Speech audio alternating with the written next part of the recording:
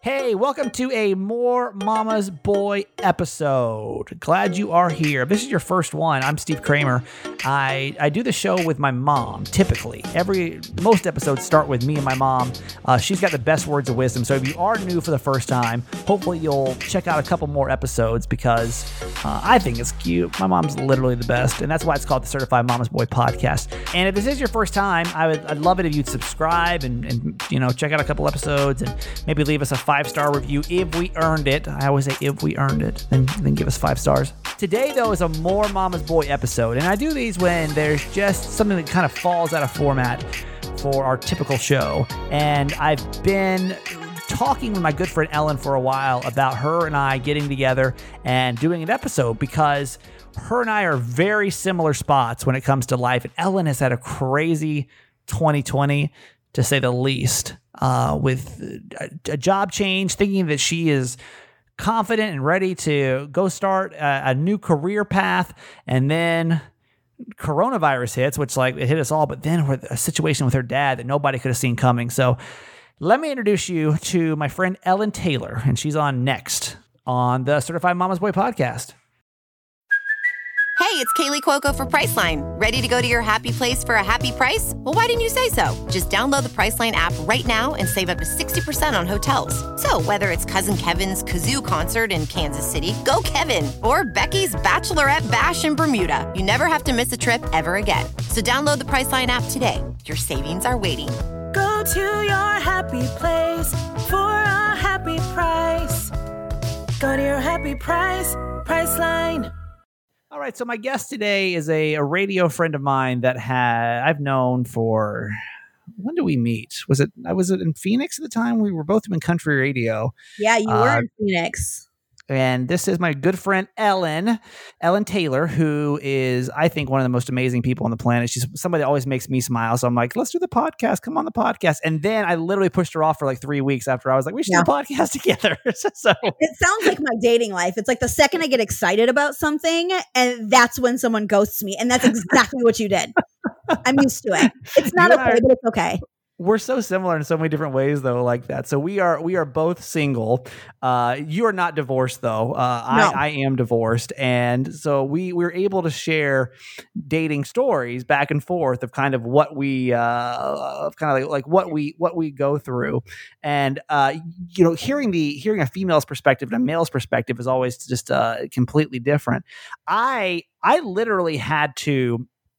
And I've explained that I was kind of looking to be in a relationship leading up to all of the getting and then it was the coronavirus and everything else. But is this where you asked me out? Because that's exactly what people are thinking right now. A single guy, a single girl. Oh my God, Kramer's going to actually grow a pair and ask a girl out before anyone thinks that. No. We are just friends. Okay. As a side note, how many times when you were in radio and working with a male co-host did you get the question of are you guys hooking up? Because every station I've been at and I've worked with a female, everyone's like, oh my God, you guys must totally be hooking up behind the scenes. I always worked with married men. So luckily I avoided that. However, it was always, Ellen's single. I've got this friend or that friend or anybody's friend that they wanted to set me up with. But luckily it was never somebody that I worked with. There was never that rumor going around. Did you take advantage of that though? No. Did you see? I did. I took full advantage of that because I've explained before, and I don't really know if you know this backstory, but I decided to when I got divorced, I waited for a couple of months and I met this one girl, and it was super it was so low key. I didn't really tell anybody about it, but it was one of those intense kind of relationships, right? It was my first, feeling towards somebody else outside of my marriage. So it was very intense, very, very unhealthy, very nerve-wracking in so many different ways. And it didn't work out, obviously. So then I took some more time off and I was like, I just need to not date. And then probably in July of last year, I decided to, okay, I'm going to not only just date, but I'm going to date publicly. I'm going to go ahead and I was ready to change the storyline on the radio from the guy going through the divorce to now the guy that's dating. So I was really public about, okay, boom, I'm dating. And so a lot of listeners, would come up to me and say, hey, well, I've got this friend, or, you should meet this person. And I literally took advantage of of a lot of those offers because you took advantage of the offers. Let's make sure that people hear that sentence in its entirety. You took advantage of the offers, not the people, the offers. I mean, because it was just there. And I never wanted to be that gross radio guy that just, met a bunch of listeners, but there was just something so comforting in masses versus like, and I was like the radio guy. To me, it was almost like my shoe in, right? Like I was already, that's the guy from the radio. I already know him versus like, I'm just Stephen Yancey here off to the side. That is the exact difference between men and women. I am so sorry to interrupt you, but this is what drives me crazy, but is also a blessing because the producer that I worked with at the time, who, Randy, we were all together when we met for the very first time. He was single and he would get it thrown at him because he was the guy on the radio. Right. But for me, and this has been very true, it became even more of a problem when I made the switch to television, when men saw that as a turn off. It has been a C block for me. That's so funny you say that. For you. Because Gina, my old co-host, said the same thing, is that a guy, she could go on and just be Gina on Bumble, but the second they find out that she's Gina the Latina from Channel 933, they're done. Right. And it's like, I don't want to make it this the whole, men are intimidated by strong women thing, because I believe that, yes, there are some men who are, but I also believe that I attract men who aren't intimidated by that because I wouldn't give my time or my energy to someone who wasn't. But I also, and I'm not trying to sound like, ew, my life is amazing, because unlike you, I didn't purposely not date. I've had a lot of dry spells, but none of them have ever been on purpose. Right. But with that said, I have dated in the past some people who were more famous, if you will, than me. And I thought that would be a good thing because they would understand where I'm coming from, my world. They would also understand that it was work and not life. But then it got to a point where they felt like there was only so much famous and I was taking away some of their fame, which was never the case. So I would date quote unquote regular guys and they were using me because I was on the radio, or I would date people who had their own fame and then they didn't like that either. So now I'm just like, it's weird. Gonna be single forever. See, I like literally there's no, okay. So people in the media don't want me. People outside the media just want to use me. So now this is fine.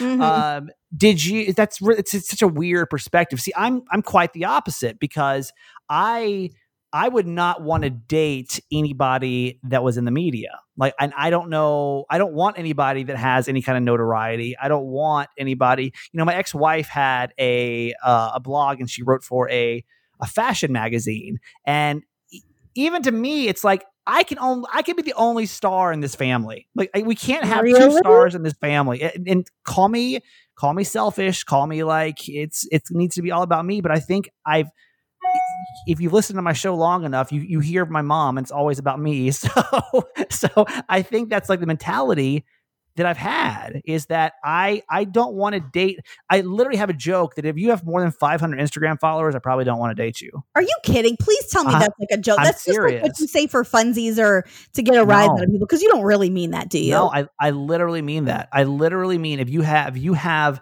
that, and maybe that's my own weird insecurity here, but yeah, if you like, let's just say we're talking or whatever, or someone's like, hey, meet my friend, and they have like, because Ellen's beautiful. Let's take you for example. Let's say if I were to log on to your Instagram, we would never date because I have a blue check. We would never date. No, I would literally. I'd see how many followers you had and your blue check, and I'd be like, no, like there's no. I would literally cut you off right there before I'd even give you a chance. Now you diagnose that, Dr. Ellen. Yeah, you diagnose that for me right now. Where do you think that mindset comes from? Why do you think I'm intimidated to date somebody, or why am I not interested in dating somebody that may have a big follower? They don't have to be famous, but like if you've got like 2,000 people following you, I'm already kind of turned off by that. Why? I know why. And I think you know why too. And I just don't know whether or not you would admit it because you're the radio guy. But No, you are, and you and I down. know each other. You and I have built a friendship outside of radio.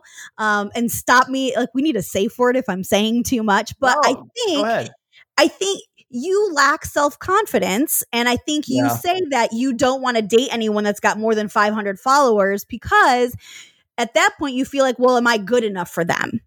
Ooh. I mean, I've never literally thought of it, but I don't think you're wrong at all about that. You're probably 100% right. Like, say it again. If there's already all these other people out there, like, if I'm competing against 2,000 other people, like, how do I know that they just don't want to be with somebody else? Wow. This got really deep in the first few minutes of the podcast here. This is where you and I are a lot alike. We're both self-sabotagers in very different ways, so it's easy to diagnose it in someone else. Diagnose like I'm a doctor or something, but it's very easy to see in somebody else because I tend to do the same thing, but in a different way. It's protecting yourself, Kramer. That's exactly what it comes down to, especially someone who's been through what you've been through, particularly the past couple of years. Your heart has been hurt. So it's natural to want to protect yourself. Just like it's natural to want to find a partner and have love. It's also that, fight or flight thing. And you just decide that you're going to flee and your stupid excuses. Well, she has more than 500 followers on Instagram. Hey man, whatever helps you sleep at night, bro. Well, I think you're right though, in the sense of it does seem more safe, right? There's somebody that doesn't have as many. Wow, this is deep. This is some deep-seated stuff I've never really thought through before. That's really. Is it more safe? Is it more safe though? No, nothing safe. Nothing safe. But I think when you go through a divorce, you literally, before you put you literally just like get in the kiddie pool, right? And you just kind of put your toes in, and you're just kind of like, huh, okay, is this okay? Is this okay? Okay, this is fine. Let me go just a little bit deeper now. I think anybody that goes through a heartbreak, right? I mean, this is my first, obviously, big breakup, and so I think that I am trying to avoid any type of. It's the same thing of why I always say, like, I just wanted to casually date for so long. Because if I casually date a lot of different people, then nobody can really hurt me that bad. There's already somebody else in the wings that can, if one goes away, well, it's fine because I still got somebody else over here.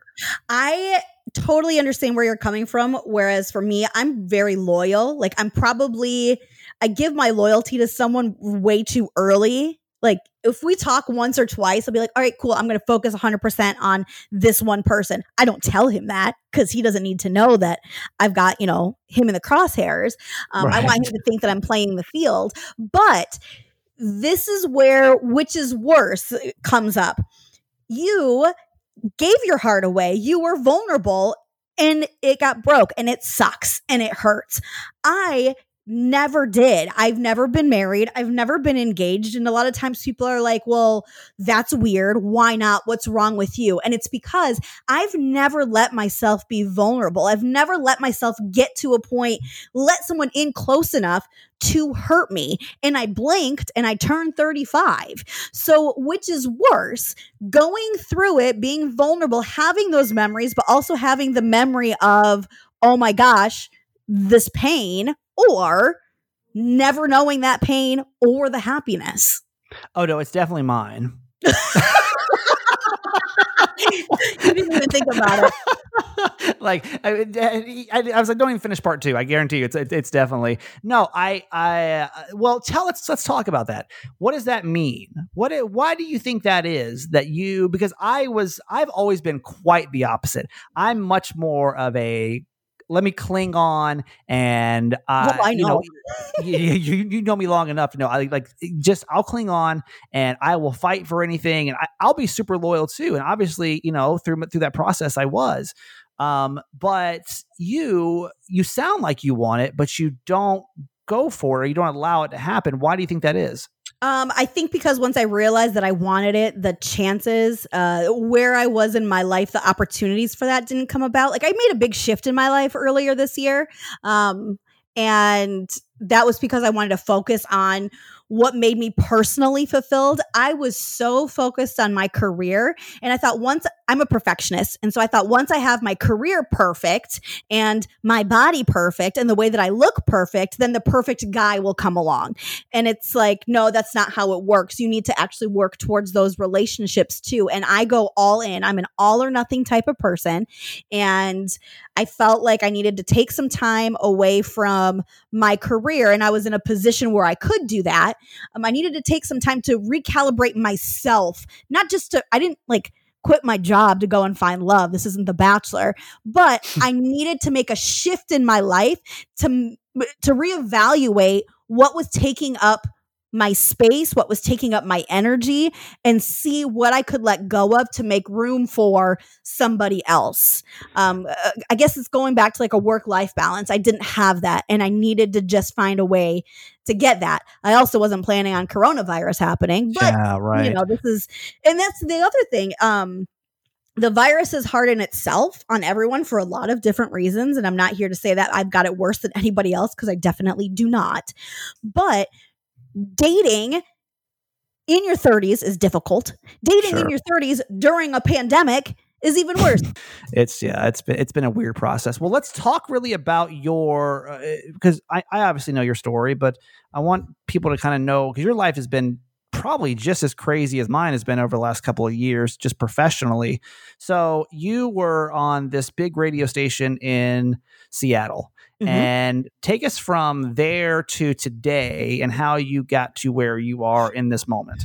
Oh man. So, I was on a very high profile morning radio show in Seattle, which is what brought me out to that city in 2011 from my hometown in Michigan.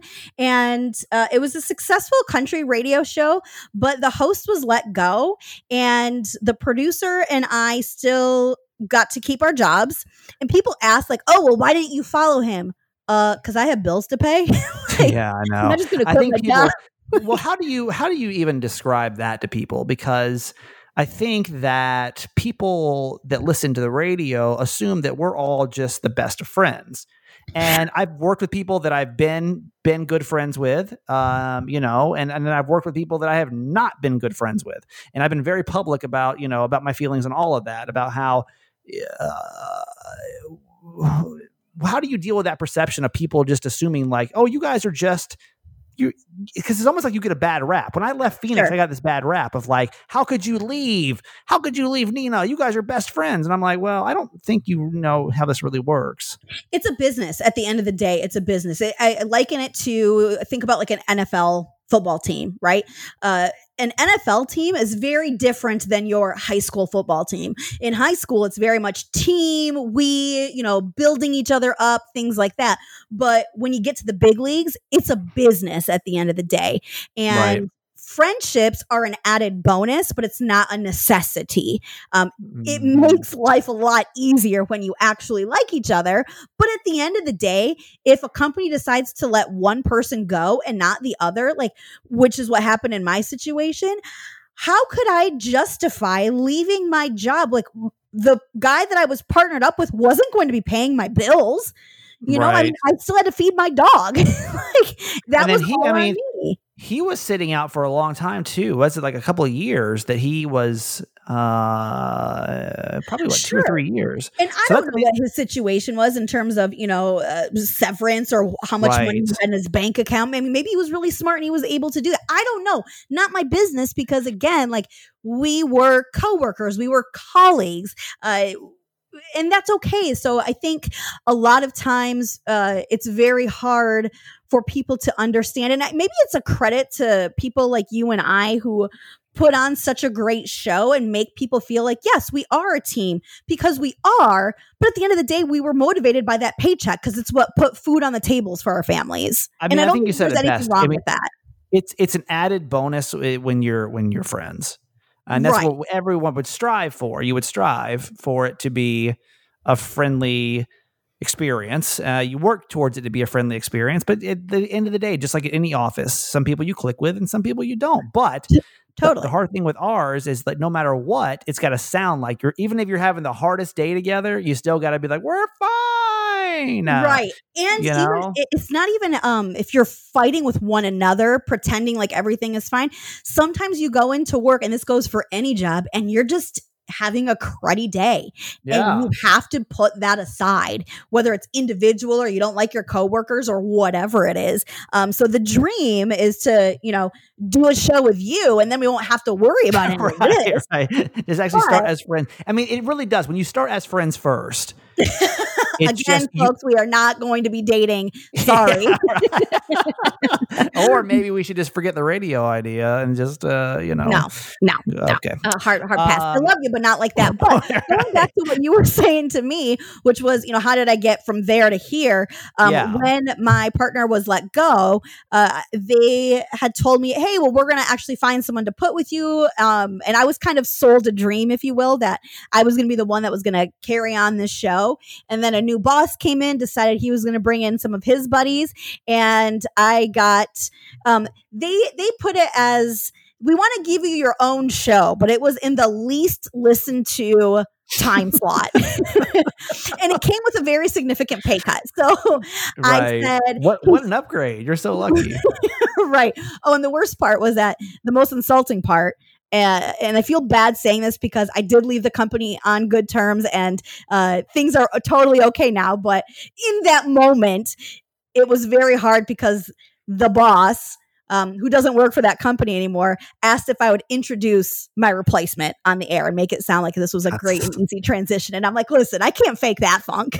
Yeah, I mean, it's every time that I've left a situation, it's been awkward. Same thing. Like, when I got cut at iHeart here at 933 here, Gina just had to read this very generic statement, which is so...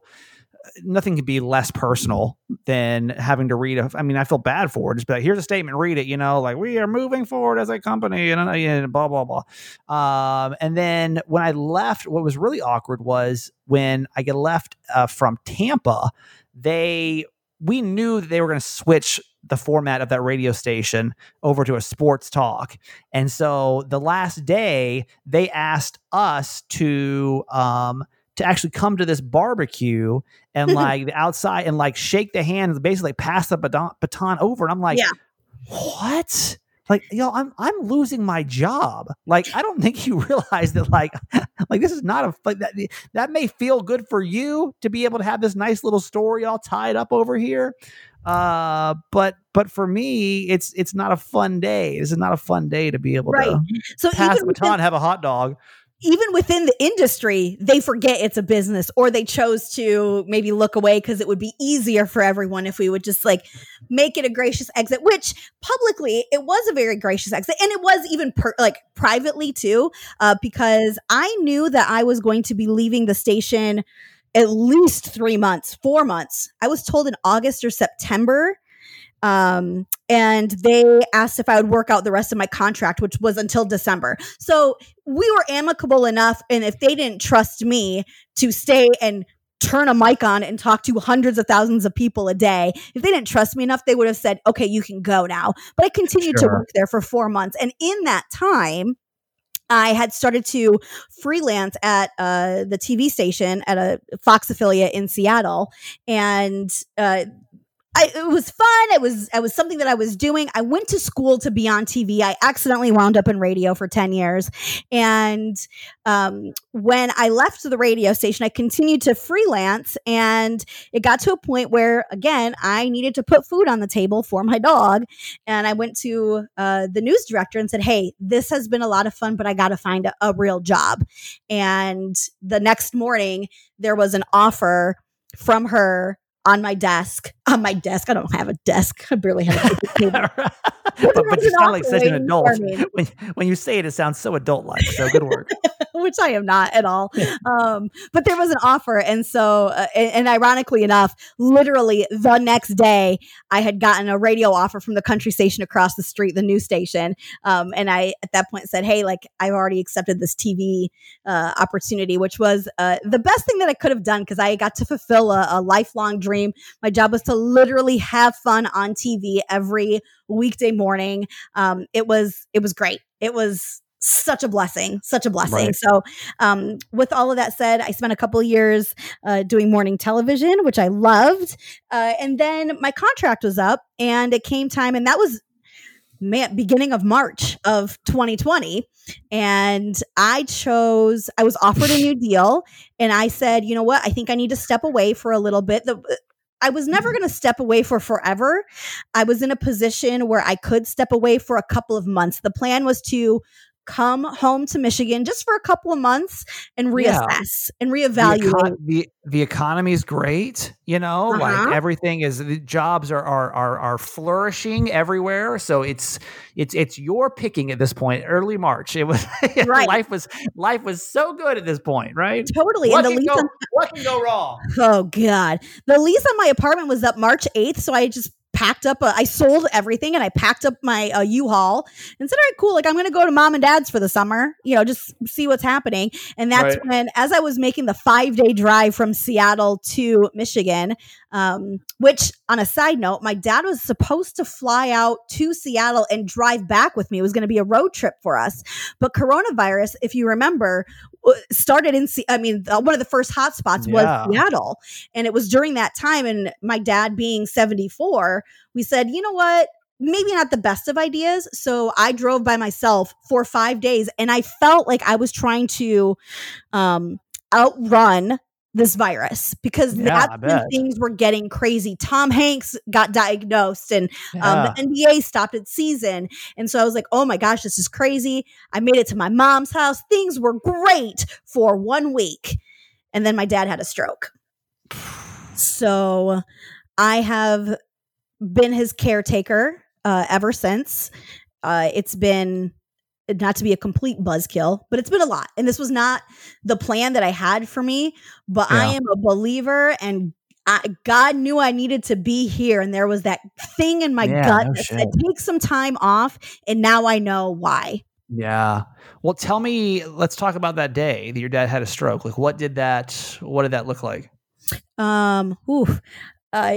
I called him because that's when they were starting to shut down the grocery stores and they're like, oh, check on your elderly neighbors. And I was like, I'm going to go check on my elderly dad who would still be mad if I called him that to his face. Our parents don't realize they're elderly is what I've realized, like they don't, that's still like their parents are the elderly ones, not our, 67-year-old parents for sure. And truth be told, I never looked at my dad as elderly until the stroke happened because knock on wood, my dad never had any serious health issues until now. And so he wasn't answering his phone, which I don't know, wasn't unlike him, I guess, but I just was feeling weird because of the virus and blah, blah, blah. And I said, you know what? I'm in town. Let me just go to his house and see what's up. I go, I knock on the door. He doesn't answer. I hear the dog barking, but he doesn't answer. I start knocking louder. After about 10 minutes, he comes to the door and he opens the door and I notice the right side of his face is drooping. Oh, Lord. And I knew right then my dad was having a stroke, but something happened in my brain where I was like, nope, this can't be it. This is not what's happening. Like, Dad, did you just wake up? It was 1 PM. And he was like, no, and he was disoriented. And so I said, hey, how about we just go to the hospital and get you checked out? All the doctor's offices are closed. I lied to him because he needed to go to the ER, but I didn't want him to freak out. So I was like, oh, the virus shut everything down. So let's just go to the hospital. And he didn't resist, which was when I realized he knew something was wrong too. Right.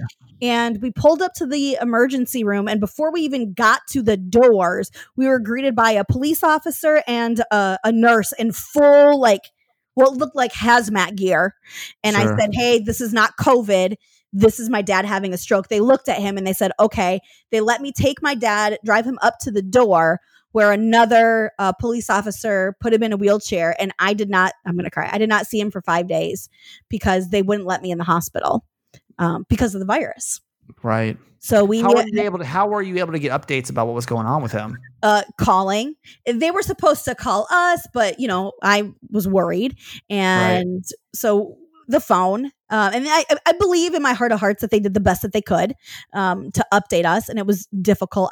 And my parents are from Greece, and so English is my dad's second language. So I try to drop the whole, well, he can't understand English, which is not true because he's lived in the States for 50 years. Does he still sound like he just got here though? Oh, he does, but he understands English better than he does Greek. But anyway, so they wouldn't let me in. But we had found out, like, from his scans and stuff, that he had probably had the stroke 2 nights beforehand. So this was a long time. And the fact that in terms of what's happened to him physically, the only thing that was impacted was his vision. The rest was all cognition. So considering how old he is and the fact that we did not catch the stroke early by any means, my dad got very, very lucky. Very lucky. So that all of a sudden now, so let's like keep in mind the story here. You go from, I'm in control of this situation, right? I'm leaving on my terms because I'm going to go take time off, and I'm going to go when I'm ready to get back in to the next job, then I'm going to go do that. A lot's changed. I mean, everything, not only now for your family aspect, but for for just the world in general. Yeah. So how are you taking all this in? Because you and I are in similar situations where, my story is, I think the similarities in our stories, there's so many things that are out of our control. Right. So how are you handling just that aspect of life? Are you good at that? Because I'm a control guy. Like, I know that if I can do this, and it sounds like you had a plan. Like, your plan was, I'm going to take time off and then I'm going to do it. But it's so many things you can't control now. And how humbling is it to realize that you literally do not have control over anything? Again, I'm a believer. I hate it. And I hate it. One of the last days that I had in Seattle, I went out to coffee with a friend, and I remember just complaining. I was like, I'm just so stressed. Man, if I had those quote unquote problems that I had in February now, I would be living the dream.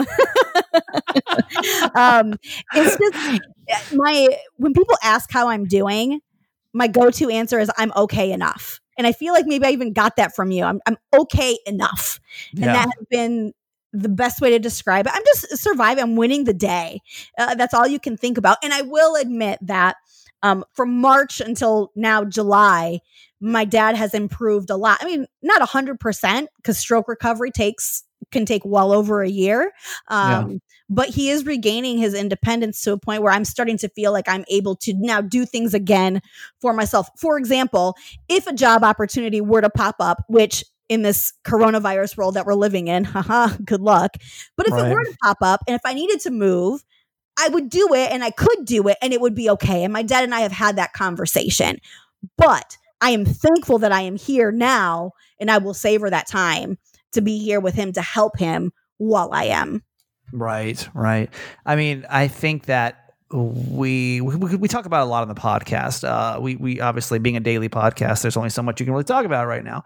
But I struggle with that idea too of where does all this end up? And I think that everyone's had their struggles with the coronavirus. Everyone's life looks a little bit different.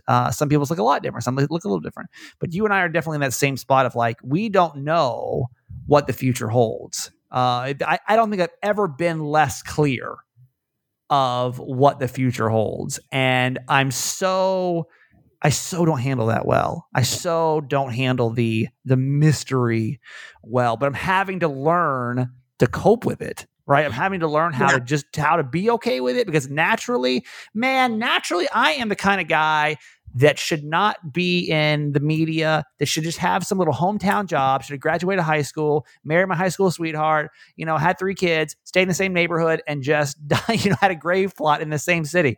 That's what my life probably should have been like. So all of this is so uncomfortable. I mean, the last 3 years have been so uncomfortable that it's almost just forced me to learn how to be uncomfortable and be okay with that uncomfortability. How do you feel like you handle that? Have you always been good at trying to? Yeah, no. I think all of us media people don't handle that well. I don't even need you to finish that question, because I don't handle it well. But I'll tell you what, after about 3 years now, and particularly the last 3 months, I feel excited about not knowing what's next, because literally the world, not literally, I hate when people use the word literally and not literally but it works so well. Literally the world is my oyster, but the world isn't an oyster. I digress. I can do anything and go anywhere. I feel as if I just graduated high school again. Well, I think because what that's called is rock bottom. I don't know. In that case, come join me, because it is great after you've hit that. You can only go up. I'm telling you. I've seen the light.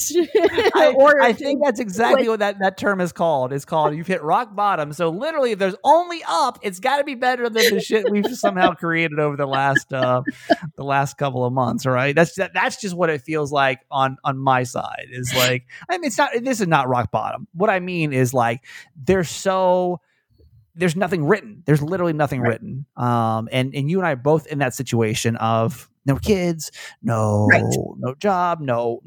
I have a house, but you've got an apartment.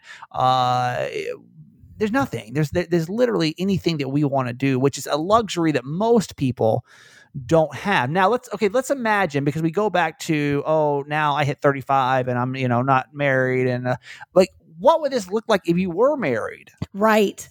And I've had this conversation so many times, particularly with my own mom, where I'm like, I'm thankful that not thankful.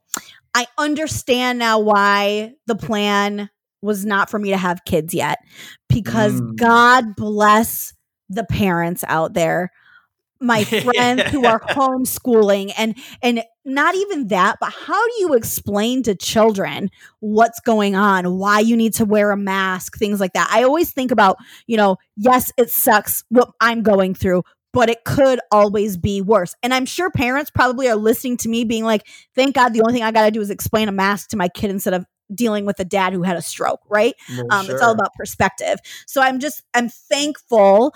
I don't even know if that's necessarily the right word, but I'm thankful that I have the things that I need to take care of, and I'm able to take care of them, as cruddy as they are.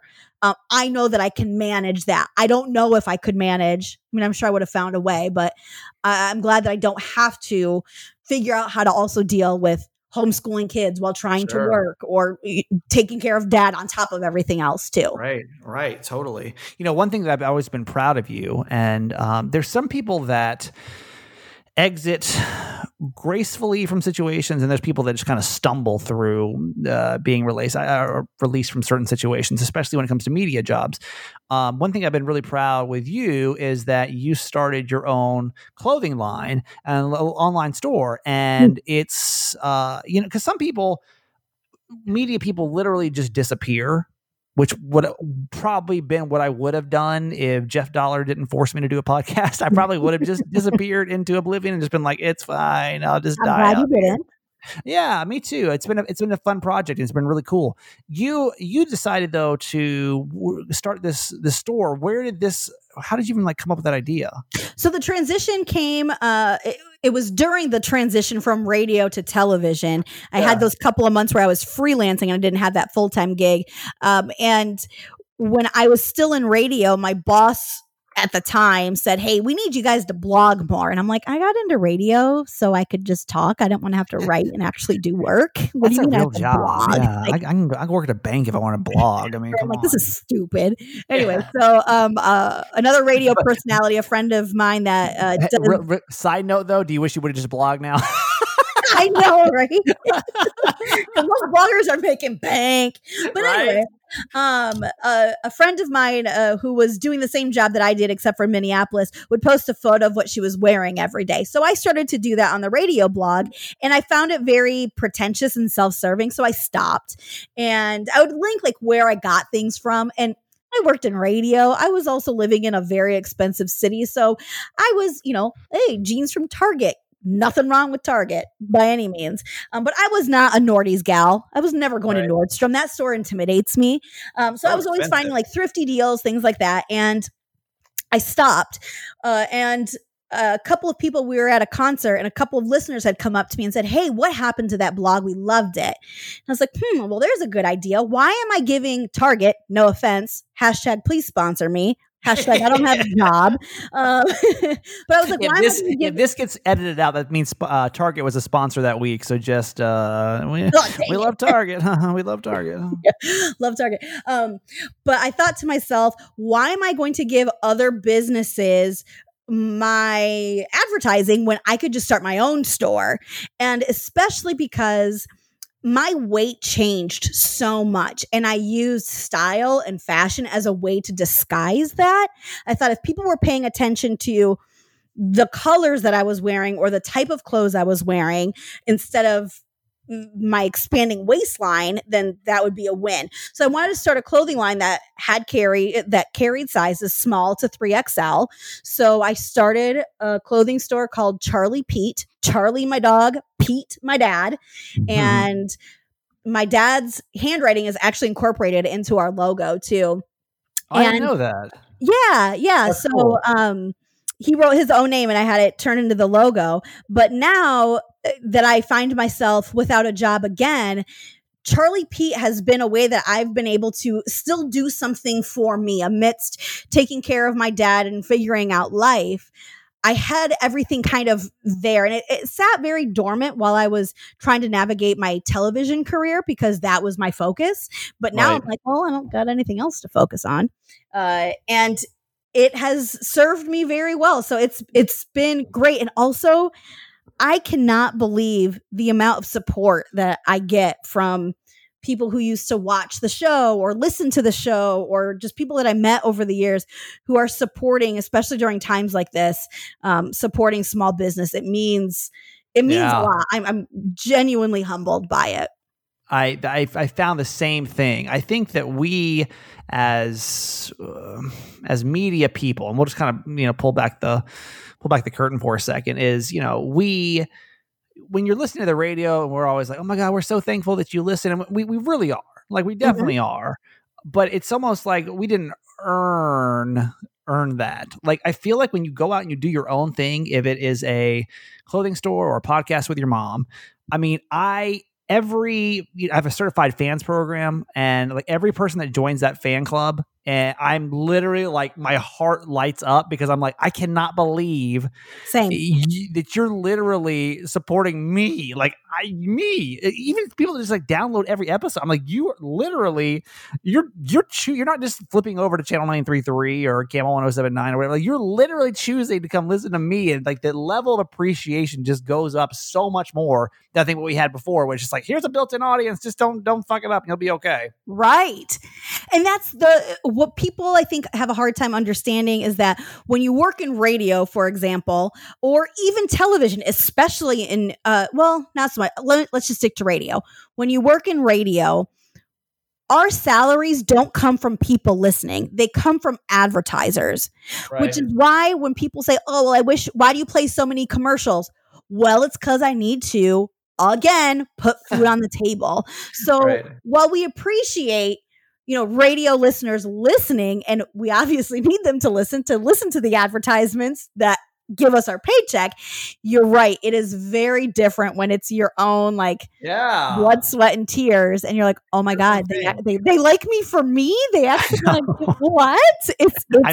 I'm just still in disbelief. You're probably saying, wait, every time you get an order, you're like, really? Are you sure? Like, I feel bad. I don't know. Like maybe you should maybe you should go to Target. I'm not sure. It's fine. No, fine. I mean, yes. But how about you go there and shop here? Maybe go to Target for the t-shirt and come to my shop for the earrings. I don't know. See, it's perfect. It's perfect. Well, let's give a plug for all your stuff because I am super proud of you. And like you're one of those people that is navigating your way through this too, like a good person, like a good solid human being that has found 2020 just to be something you never expected it to be. So anything I can do to support you, obviously, I hope that all of our people will go check out your stuff because it's very unique, man. It's got a lot of personality to it. So how can they find the store?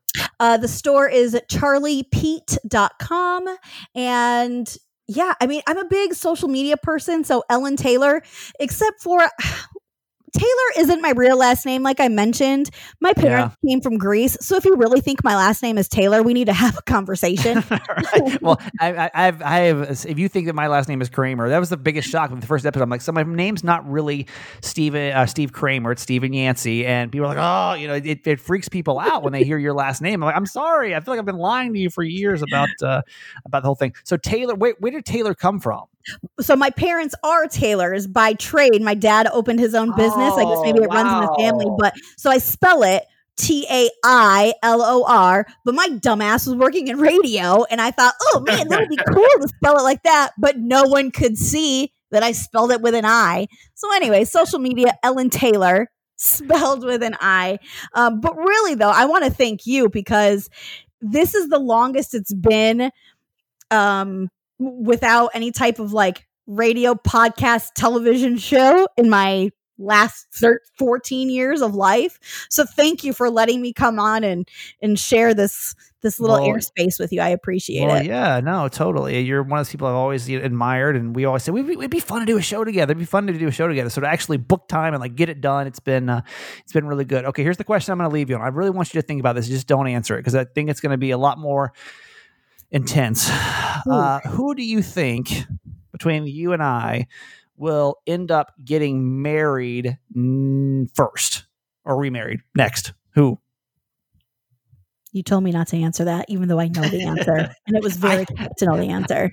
I really want you to think through that because I just don't know that once my life has settled down in whatever sense that looks like, that I'm not just going to be like, boom. And then I'm the kind of person that can go really heavy, really fast. And I can be like, oh, you're great. I'll ignore warning signs. Let's just get engaged. And then I'm going to get, I don't know. Oh, it's 100% going to be you. Even though I just broke the rule because you told me not to answer, it's 100% going to be you. I'm going to blink and I'm going to be 50 and still having the same stupid conversation. I love you so much. Love you too, but not like that. Okay, that's it for today. Thanks for listening to my son's podcast, Certified Mama's Boy. Be sure to review and subscribe and tell your friends. Love you forever.